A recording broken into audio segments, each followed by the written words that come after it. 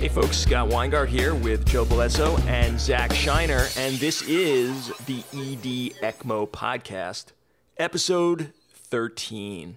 Okay, so here's the deal. I'm looking right now at the ACLS guidelines, the 2010 ACLS guidelines card for how to manage a pulseless arrest. And here's my problem with this. My problem is that if you go down the algorithm, your only two options to start with are either VTach VFib, a shockable rhythm, or asystole/PEA.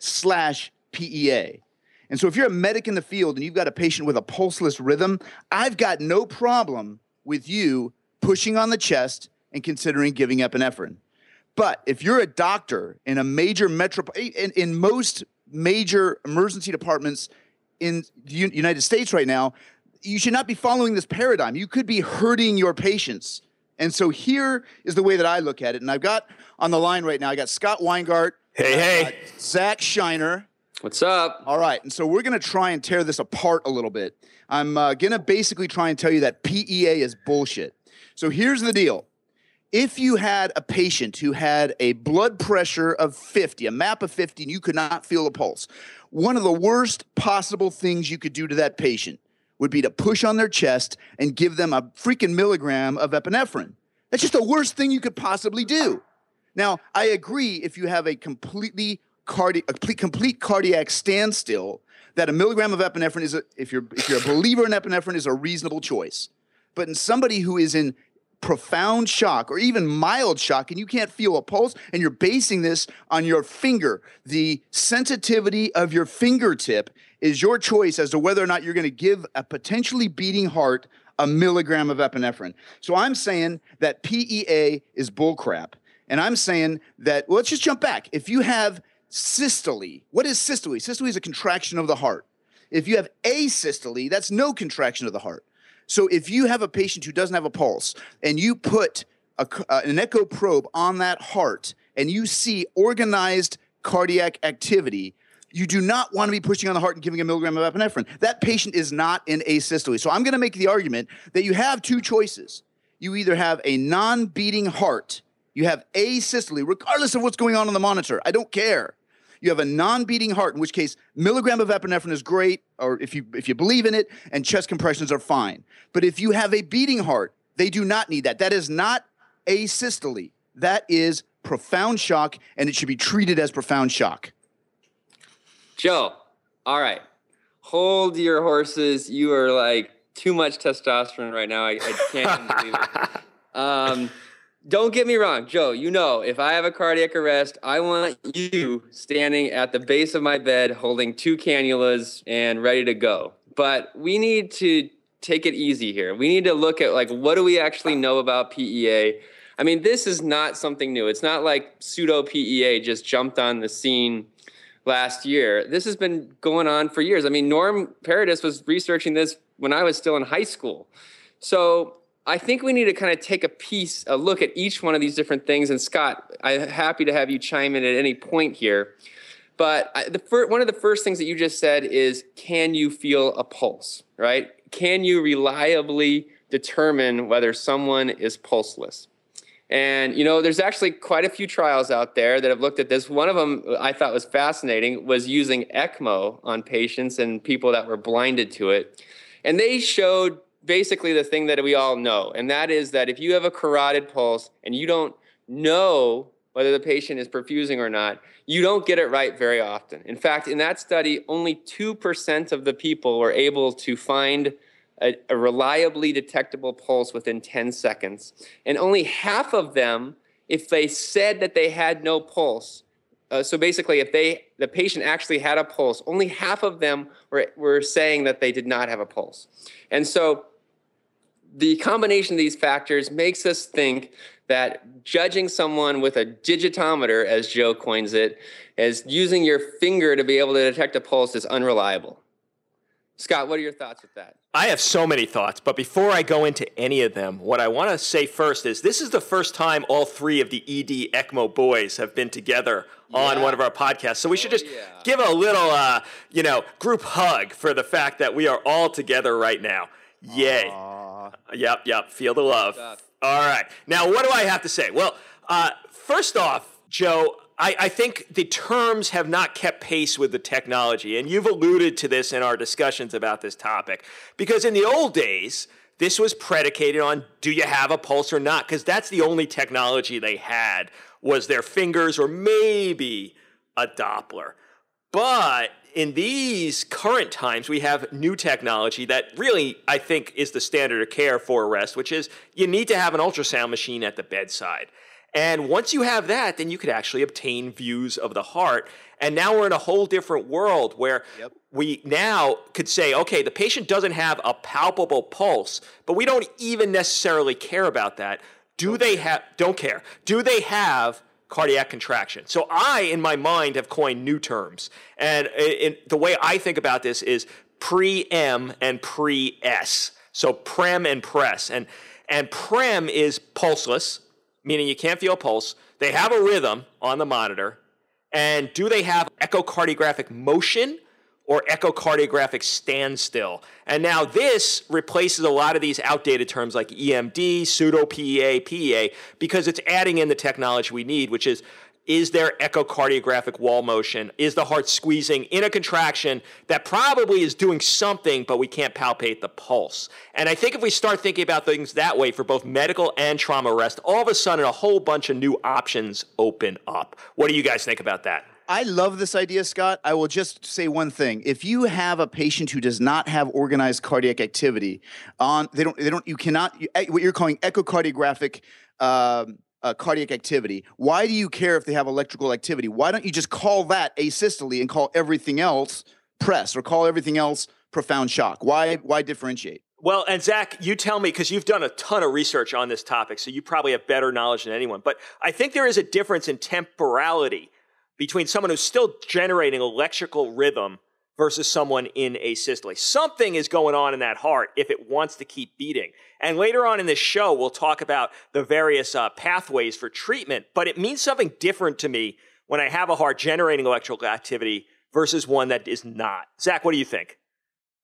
My thoughts are very similar to yours in that I do think that asystole represents something different. Now, whether that fundamentally makes some change in our management, I don't think we have research to support that. So I think Joe's concept of asystole and true electromechanical dissociation lumping into the same category is a good thing. And then taking the pseudo-PEA or whatever we want to call it and lumping it into something different, I think is a very big step in the right direction. Now, I will say that now you haven't mentioned it on this podcast, Joe, but you've mentioned a number of times in our discussions leading up to us.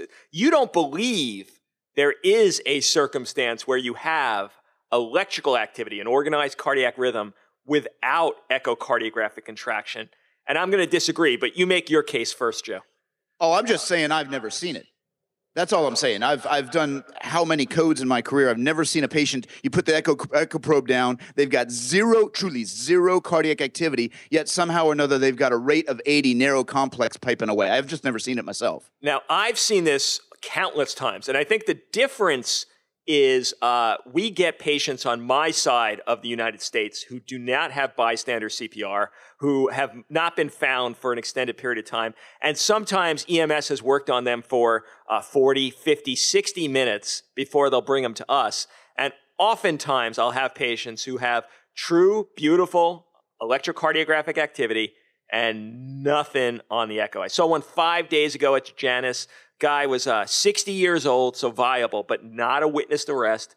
When the wife finally found him, she did compressions. EMS worked on the patient for an additional 30 minutes, and as soon as he got to me, beautiful rhythm, nothing on echo. Okay, I'll buy that. But my response to that is, who cares? Like, either way, if they've got no cardiac activity on your echo, you're going to do chest compressions, and you're going to run this like an asystole, are you not?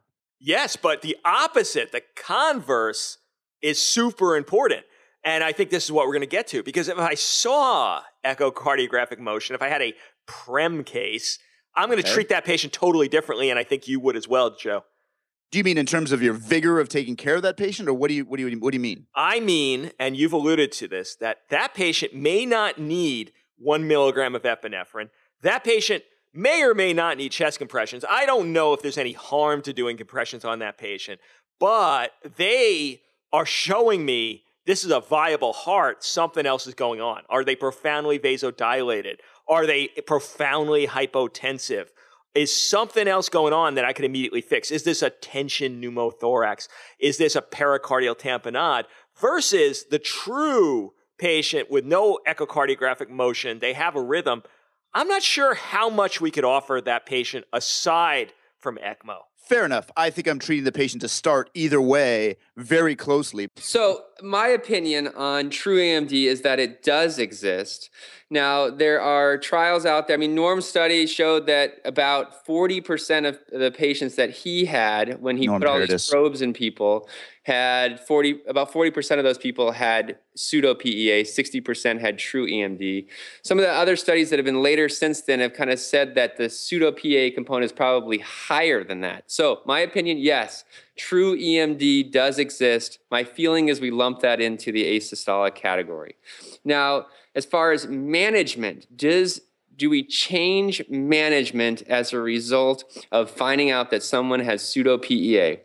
Now, there is a very interesting article from just a few years ago, in 2010, I believe, when they took patients and they had, this was in the field, out of hospital cardiac arrest, they had ultrasound probes, they put them on the chest. If they did actually have cardiac activity, and they also incorporated some end-tidal CO2 in there to kind of improve just their prognostic things. If they did have that, they gave an additional dose of vasopressin, and compared to their other PEA patients, they did dramatically better. So I think that there is some data to suggest that pseudo PEA management does change, if only from the drug standpoint. Now, when we start getting into chest compressions, which I think is going to be the whole next topic, you have a whole different thing. Scott, how about you? Do you think we should change management as far as our epi, as far as our medications in pseudo PEA? I do. First of all, if I see a heart with actual echocardiographic contraction, something is going on that's preventing me from feeling a pulse. Now, that something may be simple.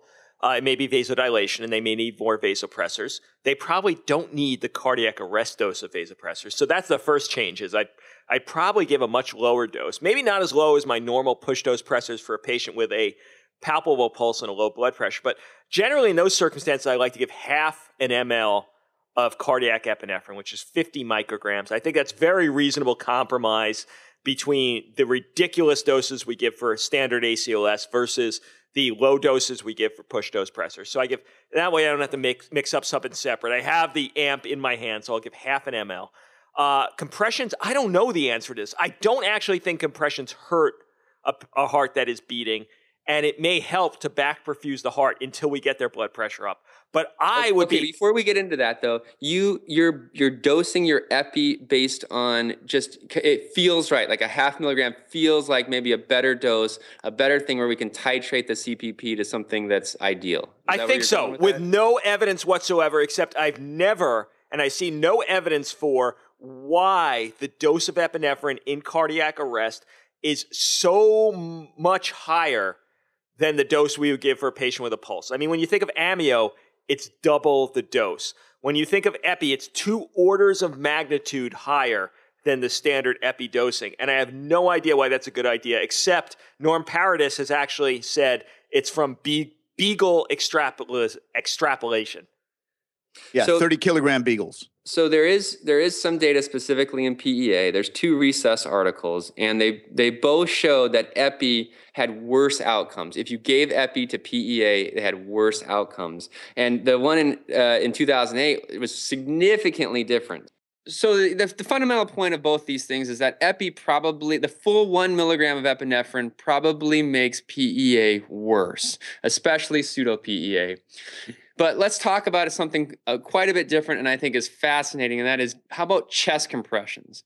We said, well, we don't, Scott, you mentioned that you don't think necessarily chest compressions make things worse in PEA, but Norm did another trial just a couple years ago in Resus, which said that when he took pigs, did chest compressions on them, whether it was in the synchronized with the electrical activity of the heart and beating of the heart, the pseudo PEA component of it, versus desynchronized, that the patients that got synchronized chest compressions did much better.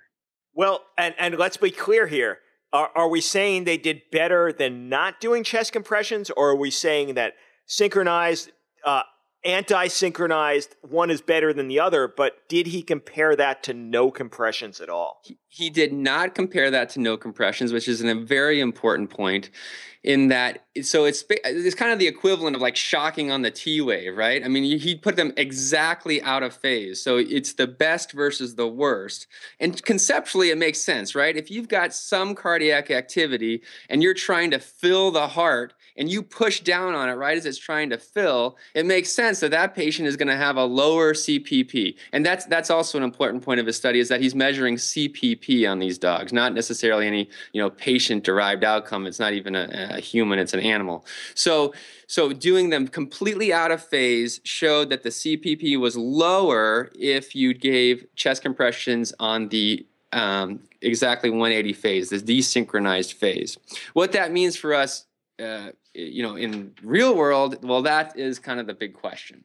Well, I think until they create a Lucas or Autopulse that actually matches the either contraction or extrapolating it to the EKG similar to a balloon pump, it's completely irrelevant. I think the important question is, should we do compressions on patients that aren't generating a palpable pulse, or shouldn't we? And I haven't seen any evidence to that effect.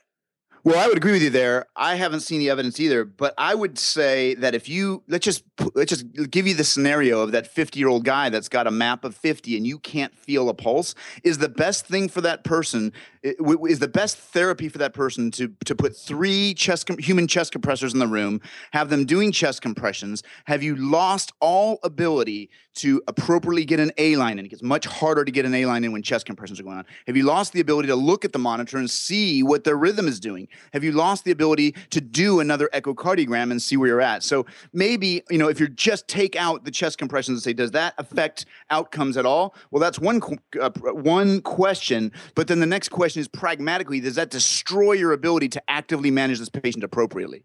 I think what should be happening if you're cutting edge is either Reboa or Jim Manning's perfusable Reboa catheter should be immediately placed in this patient. That would be the best of all things. But if we had to give some advice to people that are not going to be doing that, they probably won't be doing that for a decade, if ever. Yeah. I want to throw a little wrench in here, okay? Let's hear it, Zach. So this is just, interesting data, the PEA trial from 2008 in Helsinki. Now, usually we say that bystander CPR, so we have this animal data from Norm. We don't have human data where we compare chest compressions to no chest compressions, not really ethical right now.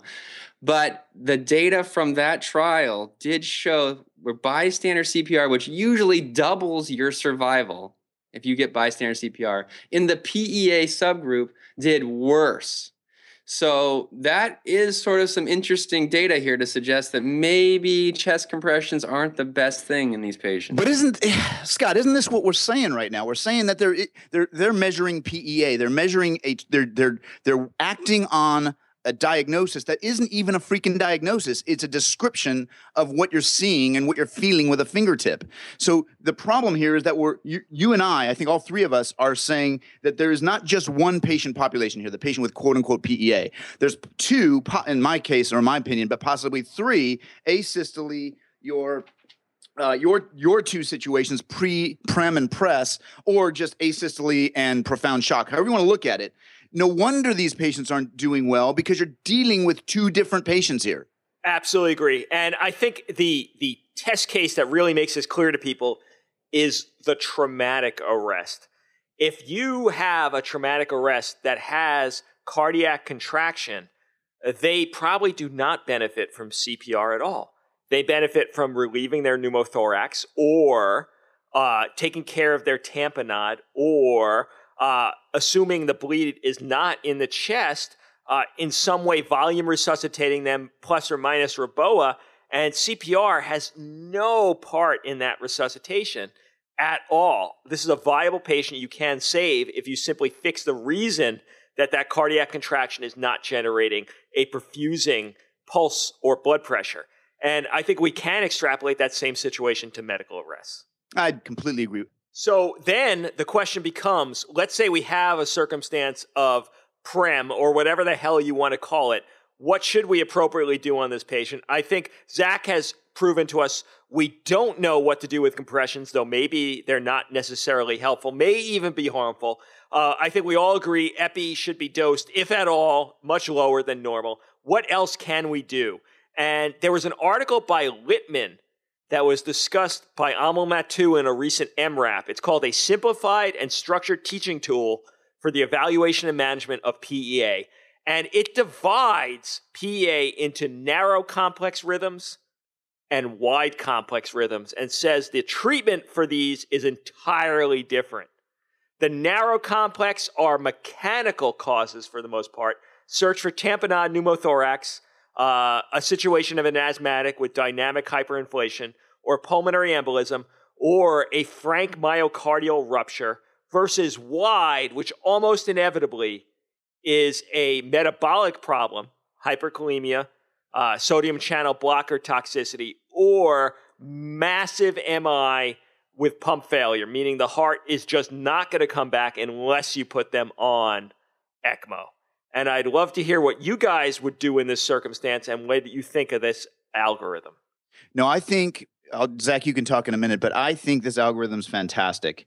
I would take it a step back and say that if you've got a patient who has a rhythm on the monitor and you're not feeling a pulse, the last thing that you should do, in my mind, this is Bolezo opinion only, is get on the chest and give them 1 milligram of epinephrine. The first thing you should do is put an echo probe down, try to get an A-line in, and then if you can, get an EKG. And if you can do those 3 things, and it should just take you a minute or 2 to do that, that'd be the minute or 2 that you're inappropriately pushing on the chest of a patient who's just exsanguinated in your trauma case that you just described. If you can just take a minute and do that, you can then start a therapy that is very specific to the problem at hand, and you're not lumping all these patients into a category of PEA and inappropriately managing them.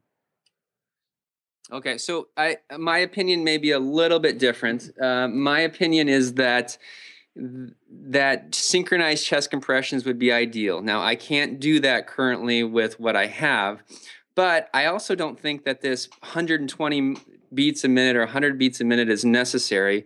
And I think actually synchronizing it may be it might be possible, meaning certainly if we could get like a transesophageal probe, we don't have that right now. But if you could have a transesophageal probe, you could still do manual chest compressions and try and see it directed during the synchronized phase. So that, in my opinion, could be a reasonable thing to do in someone that has a slow PEA that you think that you can manually do that. Now, as far as the medications go, I think that there is some advantages to maybe using vasopressin here rather than epinephrine. I also believe that using lower doses of epi, sort of in the titrated Jim Manning CPP epi drip idea, I think there are advantages to that as well. My question is, if I saw electrical activity, meaning they have a rhythm, and I saw a heart that was contracting, is that, regardless of anything else, excepting poor baseline status, is that an immediate indication for ECMO? Because let's bring it back to where we're really talking in terms of our location on the web, which is ED ECMO. A heart that's contracting, that tells me something very pertinent to my question of, is this patient viable or not? Totally agree with you. And going back to the way that I sort of said the algorithm should go, which is echo, art line, EKG. You get that art line in now, that's your first step. You can then transduce that and use that information to maybe give, as we've all said here, whether it's push dose pressor, whether it's half dose epi, whether it's vasopressin, whether you're giving Levophed, whatever you're doing. I think that those are all viable options right now. But in the interim, are you going to dilate up and put the patient on ECMO? That might be your best bet in this patient, because even if you get that blood pressure up to a perfusable rhythm or a perfusable blood pressure, the reality is that patient's probably going to crash anyway. They're going to be on high dose pressure. Something led them down that path. And if it is a cardiac cause or one of the ECMO-treatable causes, or at least ECMO-bridgeable causes, then you're in the perfect position with that A-line in place and where you're at. And especially if you haven't started chest compressions already, you're in the perfect position to consider putting that patient on ECMO.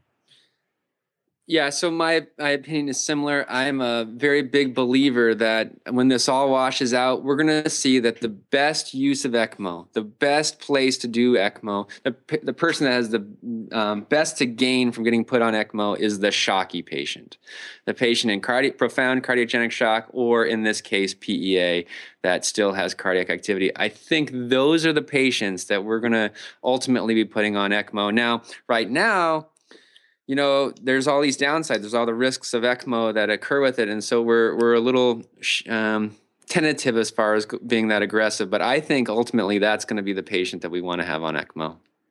Totally agree. I want to hear your thoughts about whether Reboa or SAP will be a bridge point or will go right to ECMO. Both of us, or three of us rather, have talked to Jim Manning. We have seen his stuff. If anyone hasn't seen it, they should watch the Greater Sydney HEMS video. We'll link to that in the show notes. It's an hour-long lecture with Jim talking to the folks down under. Fantastic. Is this something we should put in the interim between standard ACLS and ECMO, or should we go right to ECMO? I think it could be a potential bridge. I think Jim's SAP catheter could be a potential bridge in the field when we're not able, if we're able to put the SAP catheter in the field and then titrate dosing out there and maybe give some perfusion out there, it is a reasonable option. As far as doing it in the hospital, at this point, I don't think it offers us anything more. I'm going to add one thing to that. I agree with what you just said, Zach. The problem with either the SAP catheter, well, not so much Reboa, but the SAP catheter, is that eventually you're going to have to offload all that fluid you're giving. So you're going to eventually put that patient on partial ECMO with a venous catheter, or you're just going to put them on ECMO. So if you're dealing with a trauma patient or an exsanguinating patient, it's reasonable to put in a Reboa. If you're going to do something that's temporizing, maybe in the field, or maybe all you've got is SAP, then that's a reasonable starting point, and then that would be a bridge to ECMO at that point. Fair enough. Let's take it in a different direction. And ACLS tells us, unless we have a suspicion, we shouldn't be giving calcium. We shouldn't be giving bicarb. I'd love to hear what you guys are doing in your actual practice. And with this new article I had mentioned from Littman, should we do stuff differently if we see a wide QRS? The Littman article is interesting to me. I actually think that it makes it a bit more confusing than it needs to be. The H's and T's are problematic. So one of the things is kind of looking at PEA and saying, well, what's the cause? For years, we've been saying that this is a non-cardiac cause, right? And that PEA versus VTAC, the VTAC people are the patients that have the coronary lesions. Well, in reality, that's not true. And there's even some more data to suggest that the reason we're seeing more PEAs is that patients are on beta blockers, right? And there's Larrabee and a bunch of people have shown that if you give pigs beta blockers and you give them a coronary lesion, then you get PEA. And so some of my thoughts here is that we can't forget that PEA represents a cardiac cause in a large number of patients. Absolutely. The Littman article does have pump failure as a cause of PEA, and they would say that would be a wide complex PEA. Yeah, so what the Littman article says, if I'm not incorrect, Scott, is that if you've got a wide complex PEA, you go right to bicarb and calcium. A narrow complex, your first jump is to fluid resuscitation, right? Well, fluid resuscitation at the same time you're doing what you advocated, Joe, which is immediate diagnosis. Yeah, exactly right. And so your question, I guess, to us is, are we giving calcium and bicarb in a wide complex PEA? Is that what your question is? Yes. And in the past, before this article, I just empirically in PEA said, fuck it, let's give the bicarb and calcium, because I don't think it hurts, even though it may not benefit, but I might pick up someone who otherwise wouldn't make it. No, I think that's perfectly reasonable advice. I mean, I agree. I think that the Littman article is good in the sense that it does include the wide complex. I mean, when you try getting into the narrow complex, wide complex stuff, and you look at some of the papers from Aphrodite 10 years ago, it can get really complicated. And I don't think we need to make it that complicated for us, at least right now when we're sort of transitioning into the use of this new technology as far as using echocardiogram in our algorithm. I think we stick with, is there cardiac activity seen on the echo? And if there is, manage it like shock. Fair enough. Anything else we should add? Well, I think there's one other thing that we've sort of made the big distinction here between pseudo PEA and PEA. We've made the distinction between cardiac activity on the monitor and not. But I think another important consideration is there is a third category in these people that are unresponsive without a pulse in the field, and that is what I like to call the epic fail, right? It's the patient that is actually alive and you just can't feel the pulse. They have, they're fat, or they've got calcifications of their femoral vessels, and that patient should make us very hesitant to be pronouncing patients with PEA, especially narrow complex PEA in the field, because the epic fail is out there, and it's probably more common than we may think, especially when we essentially kill them with our chest compressions and our epi dosing. So how does this actually play out in the real world? What would you like to see be done differently? So the TOR guidelines, so the termination resuscitation guidelines have basically told us that if we're not getting spontaneous circulation back in the field, that you pronounce them. And it doesn't really incorporate pseudo PEA into that algorithm, nor does it include the fact that some of these patients may have other causes of their not even arrest. They might not even be arresting. So I have a very low threshold to transport a narrow complex PEA to the hospital. Fair enough. Many places actually would say asystole is the only field terminatable rhythm. And I would agree with that. Okay. Hey, Scott, let's wrap this up. I think we've gone a long way here, and I think we can really kind of try and tie this together. We're saying basically that PEA is a misnomer. We're saying that if you're going to call PEA, you might as well take sepsis and go back and just say that we're going to bloodlet people with leeches because they're bad humors. So we're saying that PEA should no longer be called PEA, and maybe we should try and define what you actually have in front of you, which is either, in my mind, asystole or profound shock. Or, Scott, you can describe your system of using PRESS and PREM to differentiate from asystole. But in either regard, we're going down a very diagnostic algorithm that's going to include the echocardiogram, an A-line, and an EKG. And then we're going to move on, I think, to maybe the Littman guidelines. And maybe, Scott, you could review those one more time. Absolutely. So I think you've put your finger on the real take home from this, which is you got to get your echo probe on early to differentiate a patient who has echocardiographic contraction versus one that doesn't. And you may or may not treat those differently, but in your mind, the way you're going to diagnose these patients is dramatically differently. If you're going to have a patient whose heart is contracting but not generating a pulse, now's the time to ask yourself why. And I think most of those patients will fit in to the category that Littman has called QRS narrow. There's some mechanical reason these patients can't generate a pulse despite contraction. That might be cardiac tamponade, tension pneumothorax, mechanical hyperinflation in a severe status asthmaticus patient, pulmonary embolism, or frank myocardial rupture. He puts two major metabolic reasons that you might have rhythm without pulse with a wide QRS, and those are severe hyperkalemia and sodium channel blocker toxicity, things like TCAs, and then adds in a patient with just such a profound MI that the electrical system of their heart may be working, but there is no forward flow nor contraction of any significance capable of generating a pulse. I think in either circumstance, if you have a rhythm, you should be searching for reversible causes and forget about the H's and T's. Focus on the things we can immediately diagnose with our echo probe and an arterial line. And the echo probe will tell you pretty much everything that could be reversible on this patient. The arterial line will find the pulse in the patient Zach is talking about who are generating forward flow and your fingers are not sensitive enough to feel it. So pretty much every patient with a rhythm should get an echo, some form of comprehensive ultrasound examination, and an arterial line to better guide their treatment. Totally agree. Your finger, which I call the digitometer, is got the worst sensitivity and worst specificity ever. And all the stuff that you just described is exactly what we should be doing going forward. And then just to mirror what Zach just said, can we just stop pronouncing these PEA, quote unquote PEA patients in the field? Not doing them any good. Zach, anything you want to add before we say bye-bye? No, I think this is great stuff. I think that pseudo PEA is going to be a term that we really change in the next 10 years. I mean, like Norm said, it's so slow as far as what we've done. This is research that's been going on for 20 some odd years. But in the patient that has cardiac activity, now that we have ultrasound, that changes management, and we've shown that in research that those patients do a lot better. So let's be aggressive with management of those types of people. All right, Scott Weingart. Joe Belezzo. Zach Shiner. For ED ECMO saying bye-bye. Bye-bye.